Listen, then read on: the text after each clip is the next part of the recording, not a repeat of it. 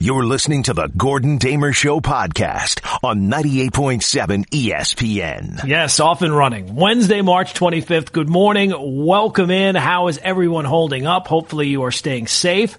Hopefully you are staying home if you can. And of course, the theme song, a salute to you, to those of you that are, basically out there helping the world run in these very uncertain times. Good morning. Welcome in. It is the Gordon Damer Show. It is 98.7 FM, ESPN New York. Hopefully you are staying safe. So to the delivery workers, the supermarket workers, all the first responders, all the people, the doctors, the nurses, hospital workers, garbage men, all those people that, just can't work from home and that are still out there, especially at this hour of the morning, getting out there and helping the world still function. We thank you. We appreciate you. Lots to do on this Wednesday edition. We take you up, of course, until 6 o'clock.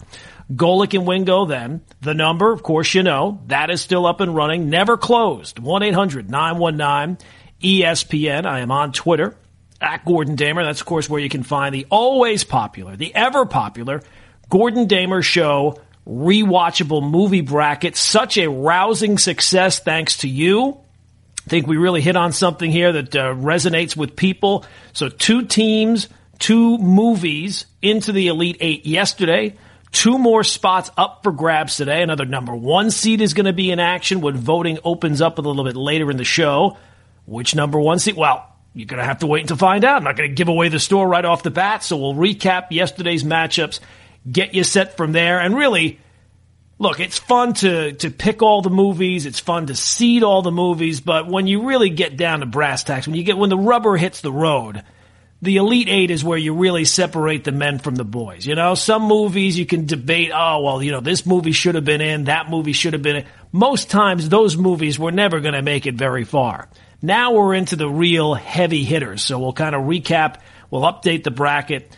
And I will update the bracket, the technical bracket that I will put out after the show. And I should really say, finally get the wife to update the bracket. She's the technical person who does the real work. I'm the idea man. I come up with the ideas and then I allow other people to actually have a role in carrying those ideas out. I can't do everything.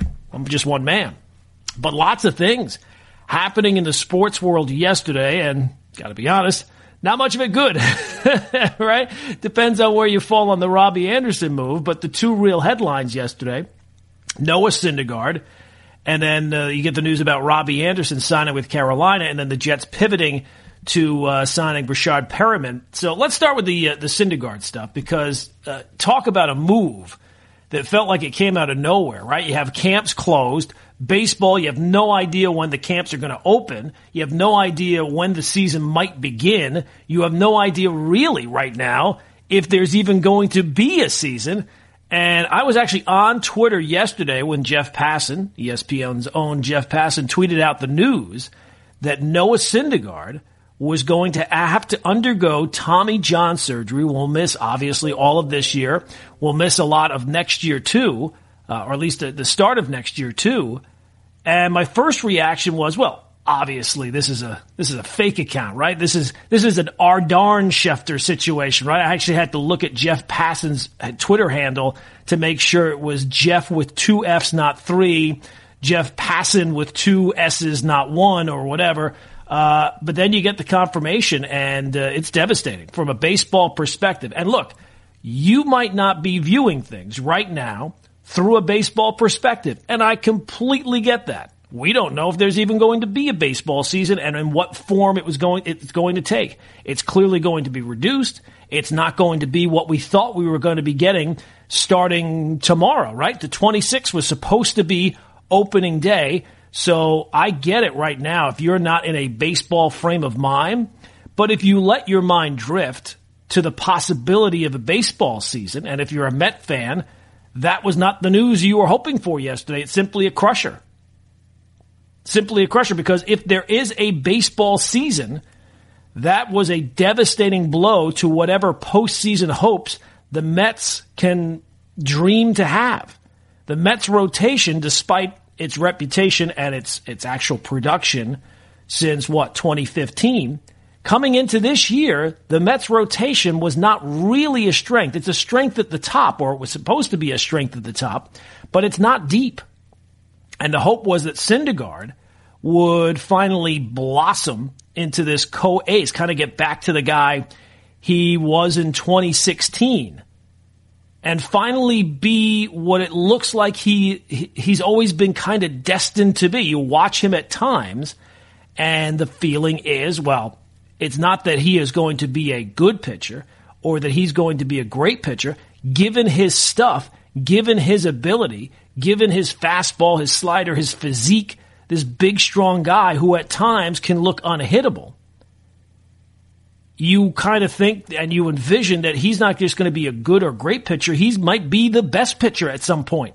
And that is simply not to be. And now you have to wonder if it will ever be. And certainly if it ever will be for the Mets. Now, Tommy John surgery, I was driving around yesterday, I had to pick up a couple of things, and heard Jeff Passan on the K Show. And he was kind of talking about, he wrote a book about Tommy John surgery called The Arm. And he seemed much more pessimistic about, the chances of Noah Syndergaard coming back. Well, look, it's not a shoulder. It's an elbow. The elbow and Tommy John surgery is becoming quite common. And for the Mets, it certainly is common. But you have to really question not so much whether or not he ever gets back, although with the physical abilities of him, you do have to wonder, if this has more of an impact on him in that way than maybe another pitcher. But you have to wonder whether or not the Mets will ever get to see the best of Noah Syndergaard, or whether they've already seen the best of Noah Syndergaard for them. Because now he's out this year. Now he is under team control for next year, and then is a free agent. But again, with Tommy John surgery and the uncertainty surrounding that, and given the state of the world with hospitals right now, no elective surgeries, you kind of have to question whether or not when he's going to even be able to get this surgery. Now, Chris Sale, they already made the announcement that he was going to undergo Tommy John surgery. They said that the procedure would happen soon. That was last week, and it's not happened to my knowledge. The Red Sox have not announced that as of yet. I'm assuming it's because it has not happened as of yet.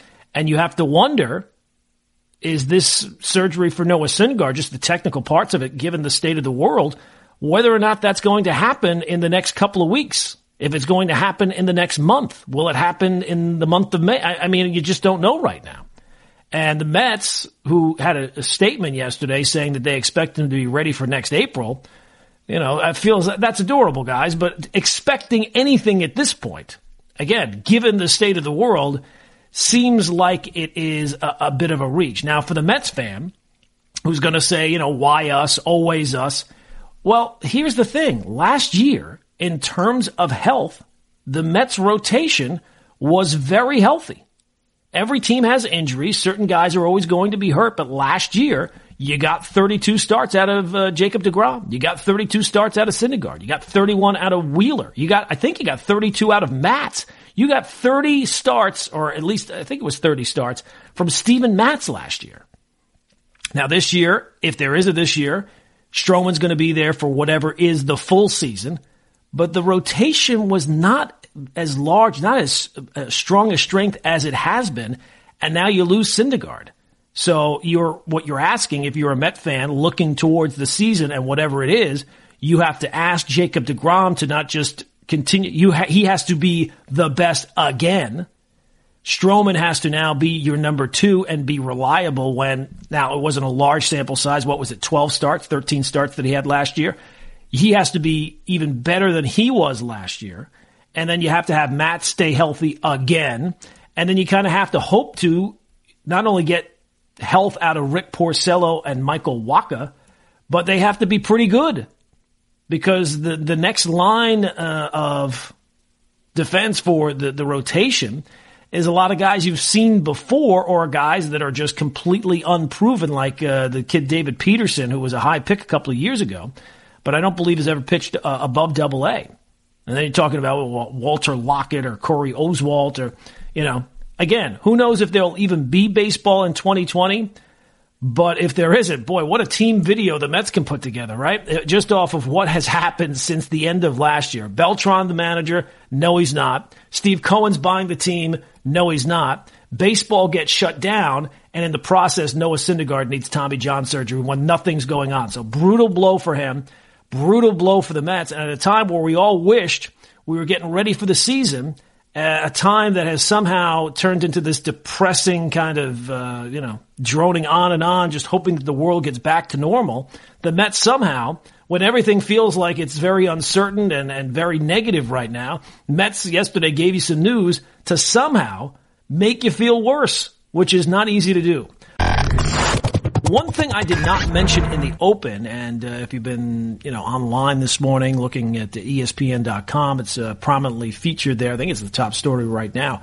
Karl Anthony Towns announced yesterday that his mom has been hospitalized and is now in a medically induced coma because of complications, what looks like from coronavirus. He gave the details. It was an Instagram post that he had, very emotional, obviously, as you would figure, and some of the details he gave, which are becoming, fairly common at this point, talking about his mom's condition, very high fever would come down some, would spike again. She started to feel better at one point, and then obviously took a turn for the worse. So hopefully all the best for he and his family. Now, it doesn't say, I read a couple of stories this morning, it doesn't say if he's been in contact, person to person, or whether or not it's just contact, over the phone. I know he was born and raised in Jersey. I don't know if that's where his parents still live, but he said that his parents, both of his parents, his mom and his dad, were not feeling well over the past, the course of the week, and they were both tested.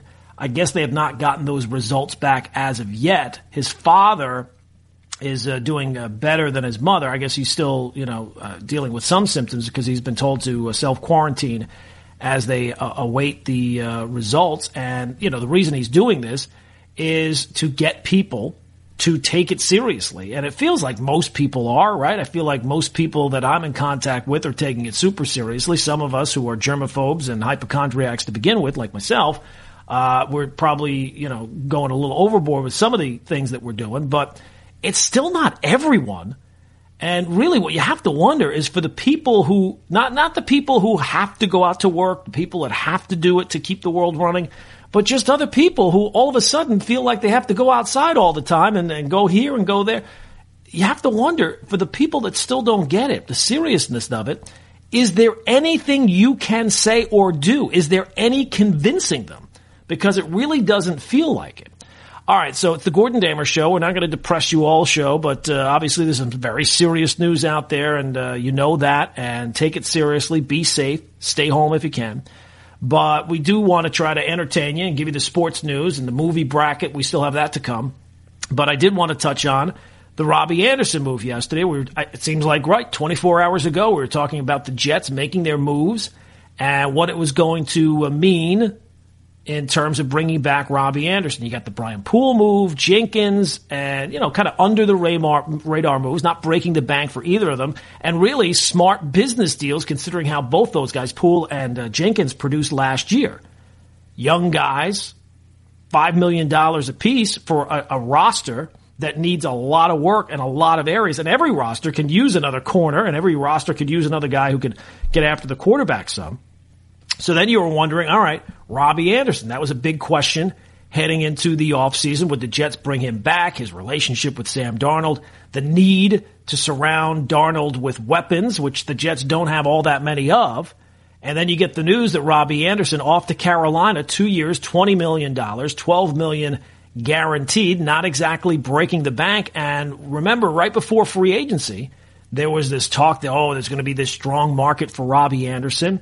And that never materialized. 2 years, $20 million is not, anything all that great. And it makes it clear that if the goal is to surround Sam Darnold with weapons, 2 for $20 for a speed wide receiver, that's not that bad. Like, that's certainly not some price tag that you go, we could never match that. It's pretty clear that Joe Douglas, it's pretty clear the Jets did not value Robby Anderson even at that price. Because I don't think anybody thinks Robby Anderson's a number one or is going to develop into a number one.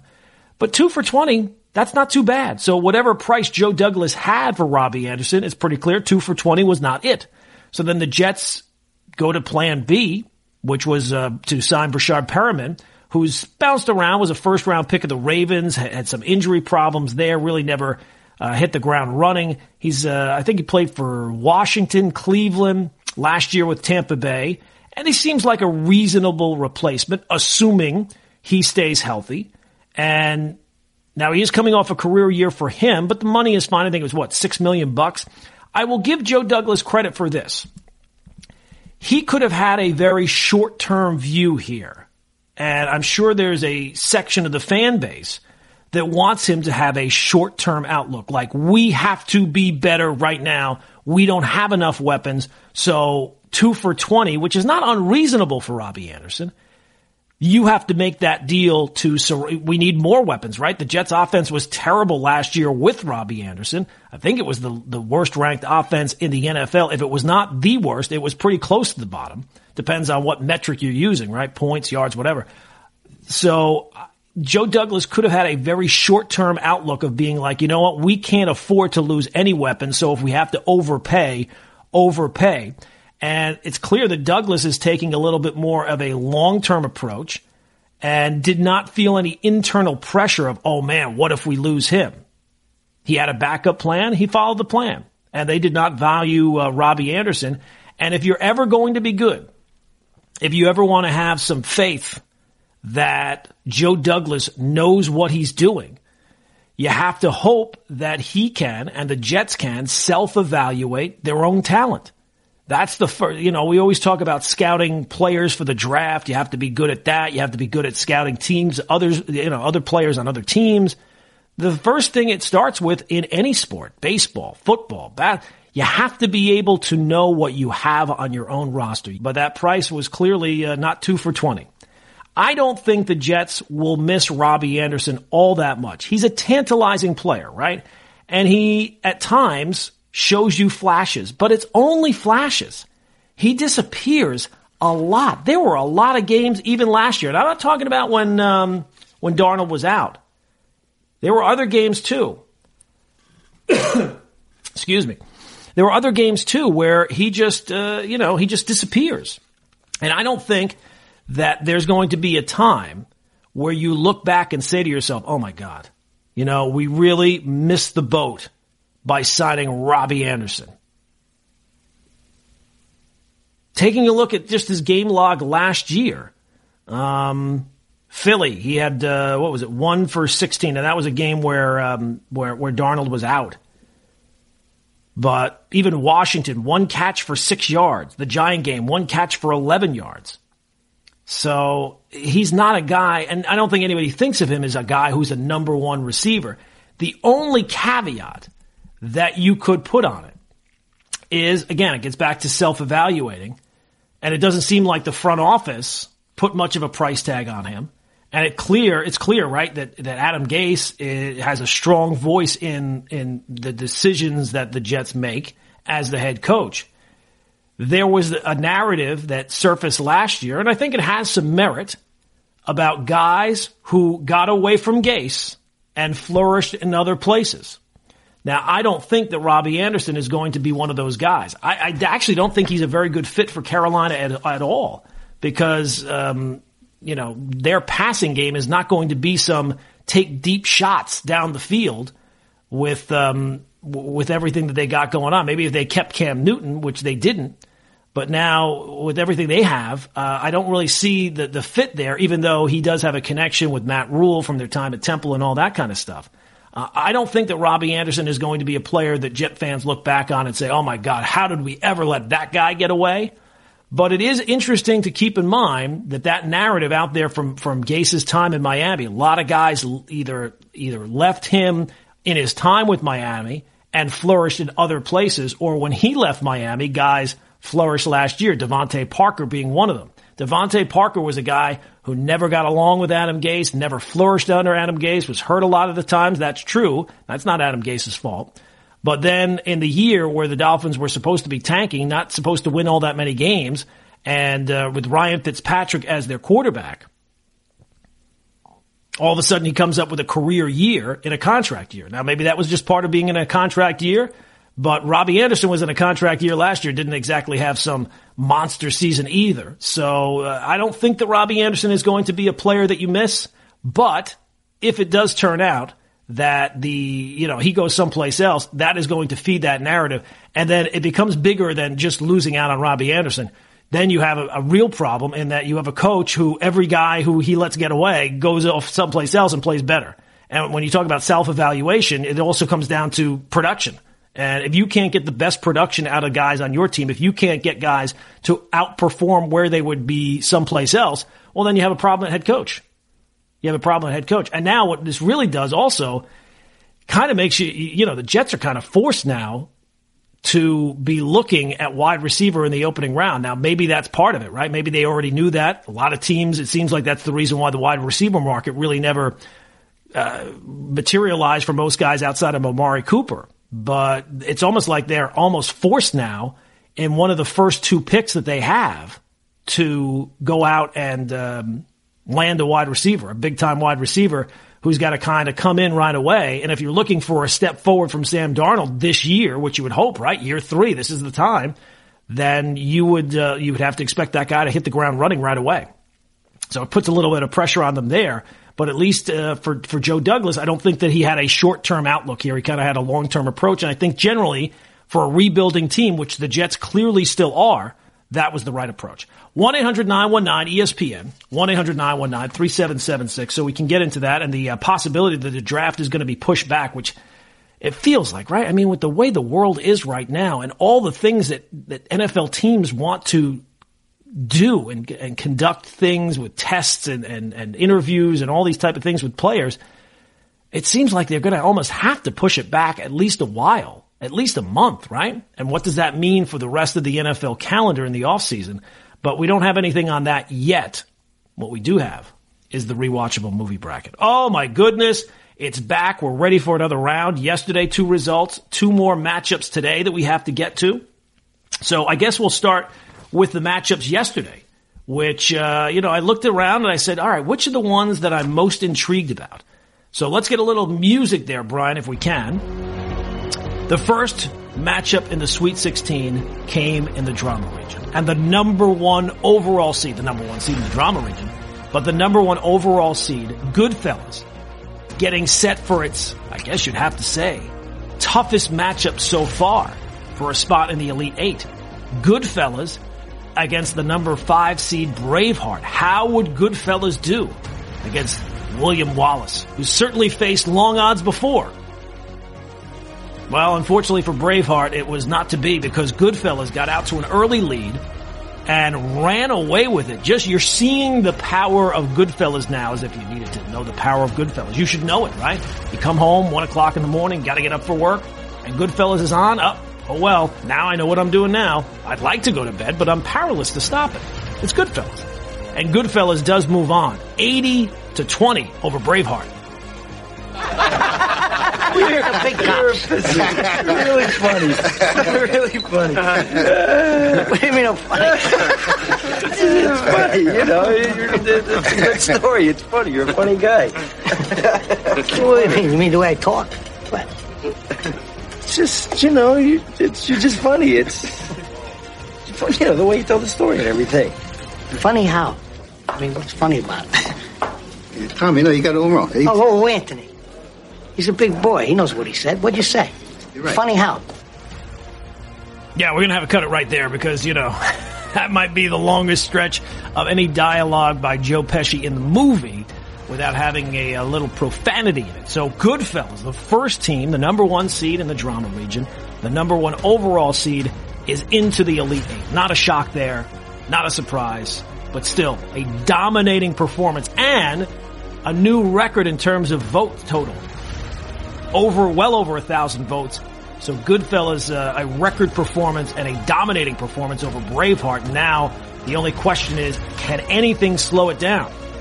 And then we move on to the other bracket on that side of the sheet, and it is the comedy region. The number 1 seed Ferris Bueller, we gave them an extra day of rest. They're going to need to rest up to face off against Wedding Crashers, whatever that is. But we did go with the 2-3 matchup of My Cousin Vinny facing off against Anchorman. Now, I will say, and I said yesterday, Anchorman, clearly the more quotable movie, I think, and most people know it just from the quotes.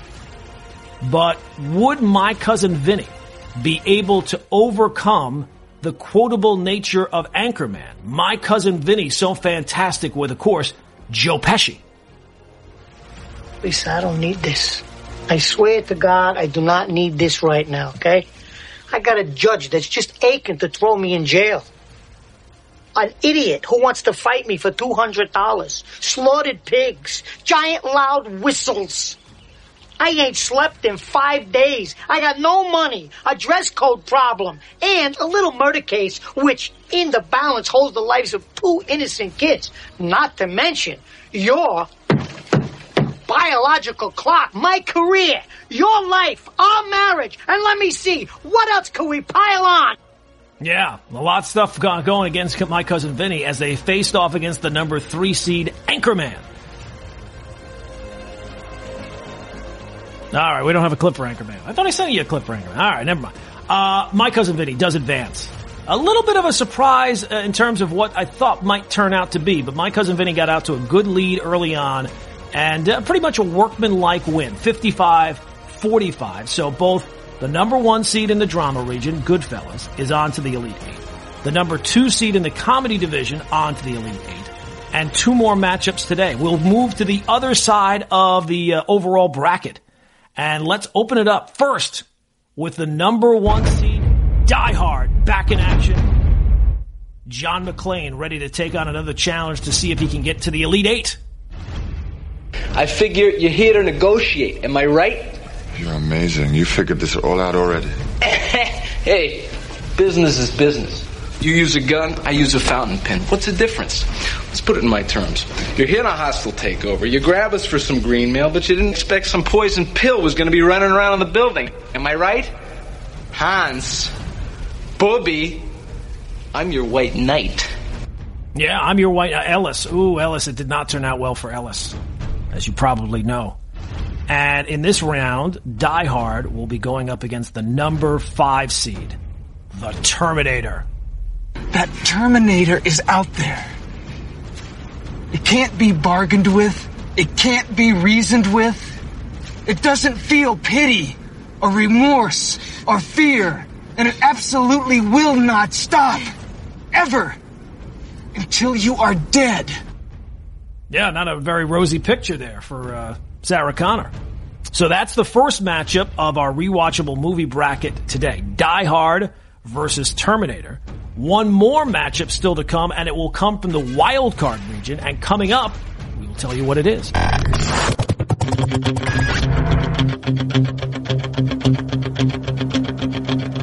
All right, Gordon Damer Show, moment of inspiration for today. Obviously, we don't have many highlights these days, right? There's not many highlights to have. But a couple of newsworthy items yesterday that I guess you could look at as inspiring. First off, you had the story yesterday. We did not touch on it. But it's always good when, look, you'd like everybody to do the right thing right from the start. But at least, if you get it right eventually, you gotta have to give them a little bit of credit. First off, you have the owners of the Sixers and the Devils that had initially floated this idea that they were going to institute salary reductions for 20% of its salaried employees. And yesterday, they decided to pull back on that. And I'm guessing at least a portion of that was the outcry from people saying, wait a second, the people who own the Sixers and the Devils are worth billions of dollars. So to think that all of a sudden now, because of the uncertainty surrounding the outbreak of coronavirus, I get it, there's some uncertainty, but it doesn't need to be that you're cutting you're not going to go broke by paying people what they're scheduled to make over this time period. So they came out and said, yes, all right, we're going to, scrap that plan. So good for them. And also, again, you're not going to give full credit, but the NCAA will give them some credit because Trevor Lawrence, the Clemson quarterback, and his girlfriend had decided to set up a GoFundMe page to help coronavirus victims. There's nothing bigger than that right now. Well, except for the NCAA, which came in initially and shut it down. Can't use your name, your likeness, your image for anything like that. Well, the NCAA, I'm assuming, although, there's plenty of times where they get hit hard and crushed and they don't change their minds at all, but they have decided to make an exception during the coronavirus outbreak on the rules that prohibit student athletes from using their name, likeness, and image. So for crowdfunding for efforts, I guess you'd say. So good for them. And you would think that the fact, would you have heard about that story that Trevor Lawrence was organizing this fundraiser if it had not been for the NCAA coming in and trying to put the kibosh on it? So the fact that they actually came in and acted like the NCAA only to pull back probably is going to get them a few more dollars. So good for them. So that's your moment of inspiration for this Wednesday. It is the Gordon Damer Show. It is 98.7 FM, ESPN New York. We were touching on our rewatchable movie bracket there, but I do want to, before I forget this, small businesses all over are going to be feeling the impact of the coronavirus pandemic for a very, very long time. If you have a small business trying to get the word out that you're still serving the community, let us know. You can send us an email, 98.7ESPN at Gmail. It's not a point, 987ESPN at gmail.com. Let us know your story. We can pass the word along to our listeners. Again, that's 987ESPN at gmail.com. All right, so rewatchable movie bracket. I gave you one of the matchups. I recapped the two games or the two matchups from yesterday. First one, the voting is open on Twitter at Gordon Damer. The number 1 seed Die Hard facing off against Terminator. And then decided to go to the wild card region. And a real interesting matchup. I don't think that these two movies probably have ever been compared before. But that's what you get from the Gordon Damer Show. The number 11 seed, fresh off their last-second victory over 48 hours. It is the number 11 seed, Donnie Brasco. Okay, when I introduce you, I'm going to say, this is a friend of mine.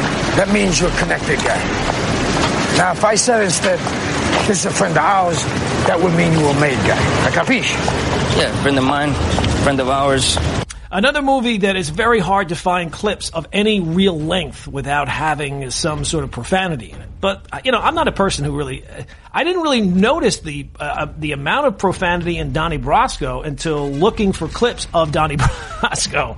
It's a little harder. It's Fugazi. Okay, so that's the number 11 seed, Donnie Brasco, and they are facing off against the number 7, Back to the Future.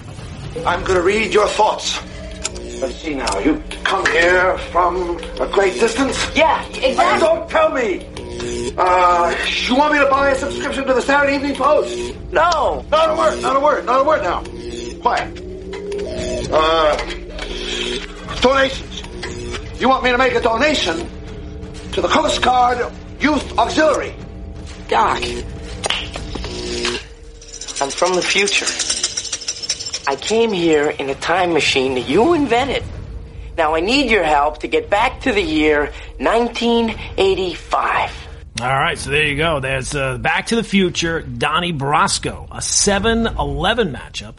And the other matchup, which we gave you in the last segment, number 1 Die Hard facing off against the number 5 Terminator. We're coming off record high voting totals yesterday, so we'll see if we can push those even higher today. The voting is now open on Twitter at Gordon Damer. 1-800-919-ESPN is the phone number. So let's get some phone calls in on this Wednesday morning. The heading is Chris Paul from Harlem. I don't know if it's the Chris Paul, but we'll take him either way. Chris, what's going on, my man?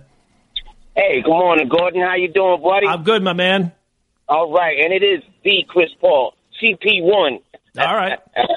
Anyway, I like controversy, Gordon, and I want to just go back a minute.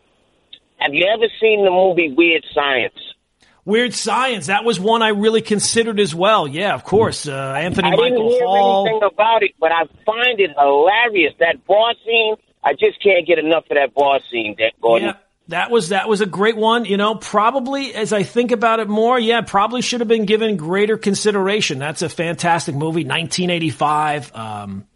It's a great one. Yeah, a lot of great scenes. Bill Pullman? No, it's not Bill Pullman. It's Anthony Hall. what's the guy's name? Michael Anthony Hall. Yeah, no, Michael Anthony Hall and the other actor, but the brother Chet. I can't think of the actor. Yeah. He was also in Terminator. He's the guy in Terminator who has to get his clothes. Absolutely. Yeah, I can't think of his name right now. Bill Paxton. That's it. Bill Paxton. I was saying James Paxton, Bill Pullman. I eventually got there. And you know what I'm thinking about? What happened to the Monty Python series? Those guys. Yeah, Chris, there's just some that are just a little old and a little, that's a comedy classic, but it's a very niche kind of comedy classic. And I just don't think that enough of our audience, there's a lot of things that either, and maybe if we were to do this again next year, I was thinking about how we would do it. And Chris, thanks for the call. I was thinking maybe we would break it down by decade, right? Like make one bracket 70s movies, one bracket 80s movies, one bracket 90s movies, and then wild cards. And maybe make it so that if you got bounced in the opening round this year, you're automatically prevented from making the field next year. So we're going to have to figure out, you don't want to have the same exact movies next year. And of course, you're going to have some fluctuation over from year to year. But we have to figure out a way to do that. And there's also been some speculation, some talk about, who knows how long this coronavirus thing is going to go on. And it's not like we need a lot of stuff to fill the time, but it's been such a fun thing to do, and it's gotten so much reaction that maybe we come up with an NIT bracket of the movies that got rejected by the selection committee, that darn selection committee, and maybe we push them into the NIT bracket. So Weird Science certainly would be a very strong, maybe instead of 64, we only go with 32. But a lot of people complained about the movies that didn't make it. So maybe we might, in April, the month of April, go and look at maybe the possibility of doing that as well.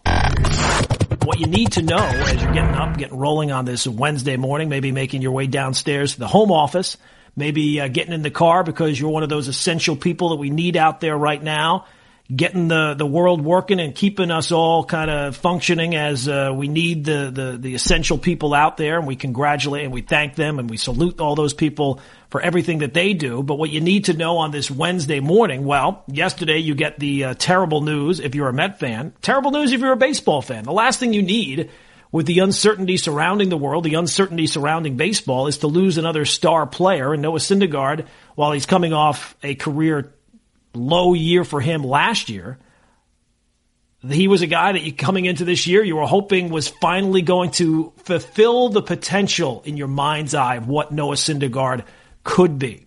2016 he was an all-star, and it looked like the ceiling was the roof, as Michael Jordan would say. And he has never really been able to match that again because of injury, because of inconsistency. And last year, I think he was really one of the guys that was greatly impacted by the baseball. The slider just did not function for him. And you watch him at times, and the question with him when you watch his stuff is not, is he a good pitcher? Is he going to be a good pitcher? Is he going to be a great pitcher? It's going to be, is he going to be the best pitcher? And at times he looks unhittable. And now it's not to be because of the announcement yesterday that Noah Syndergaard will undergo Tommy John surgery. You have to wonder, A, will it ever be the case that he is ever able to get back to those heights that he had in 2016? And will it ever be for the Mets? Have the Mets seen the best of what Noah Syndergaard will be for them? He's going to be out all of this year. He'll miss at least the start of next year. Now, he is under team control for next year, but then he's a free agent. And the other part of this, and look, I said in the open, if you're not in the headspace right now to be looking at baseball, I get that.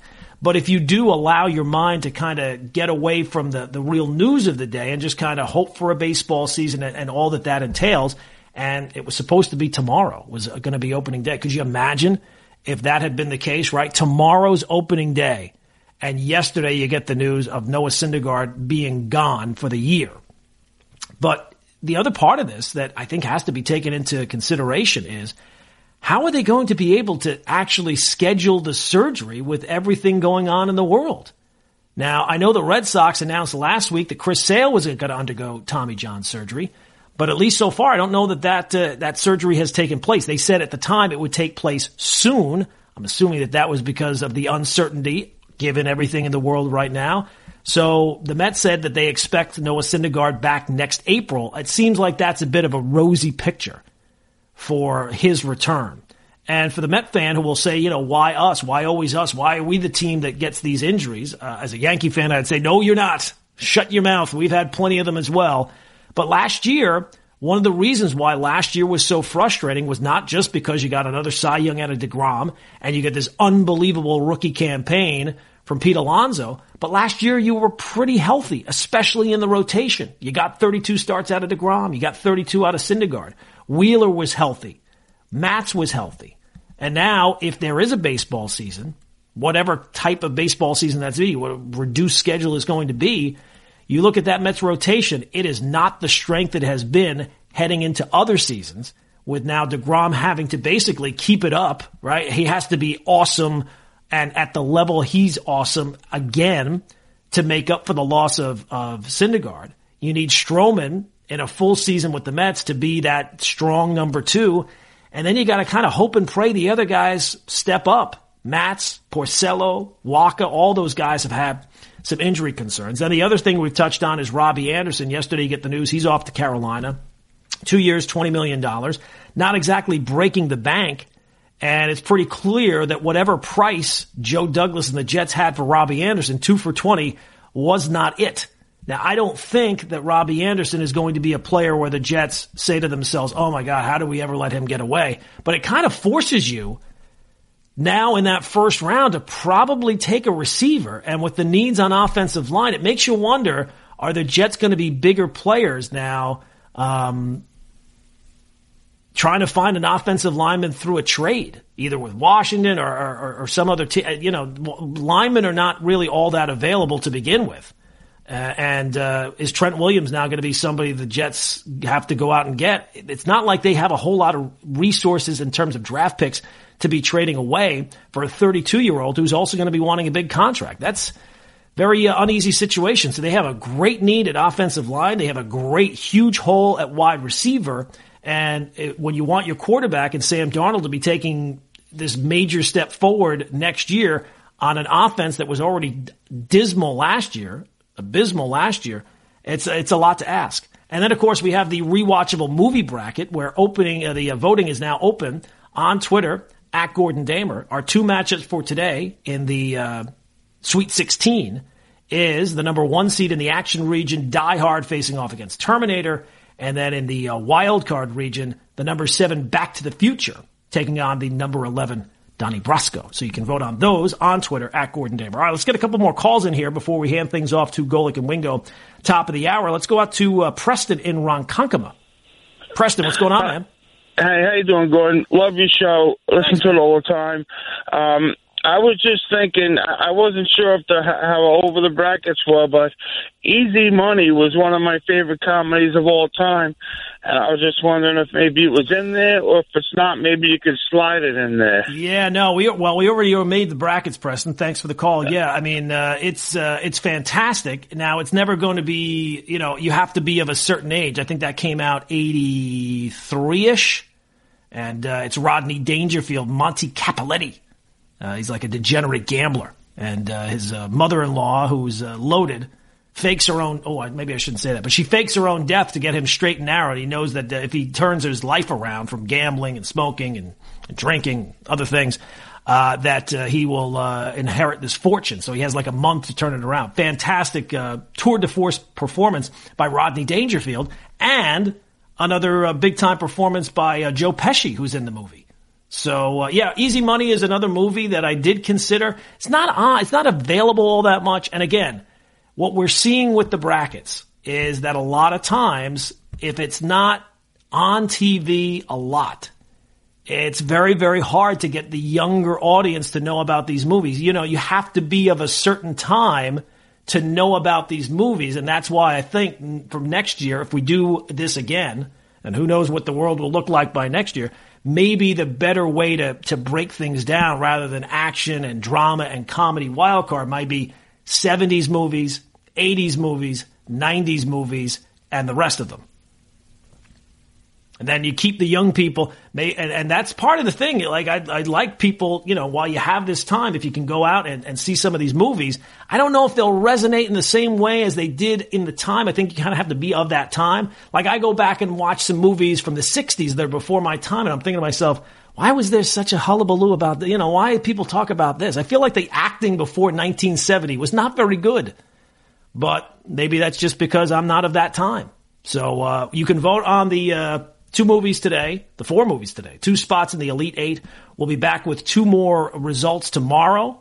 Tomorrow, already Thursday. And we got to touch on, we did not ever get to the Joe Buck stuff from the other day. Joe Buck was on with the K Show, and I feel like this was much more newsworthy that he is of his knowledge that the NHL, among the things that they're looking at for a plan to resume the season, is that they would start with 1 week of training camp and then jump right into the playoffs. At this point, I don't know. Maybe it's just where my head's at. It doesn't feel like either the NHL or the NBA are coming back. But just to have the idea, out there that these leagues are still hopeful of resuming their season given these uncertain times, that's good news right now, because we need some good news with the way things are right now and the way things are looking like they're going to be here for the next couple of weeks. All right, that's going to do it for us for today. Hit up the poll questions on Twitter at Gordon Damer. We'll see you tomorrow at 5, 98.7 FM, ESPN New York. This is the Gordon Damer Show on 98.7 ESPN.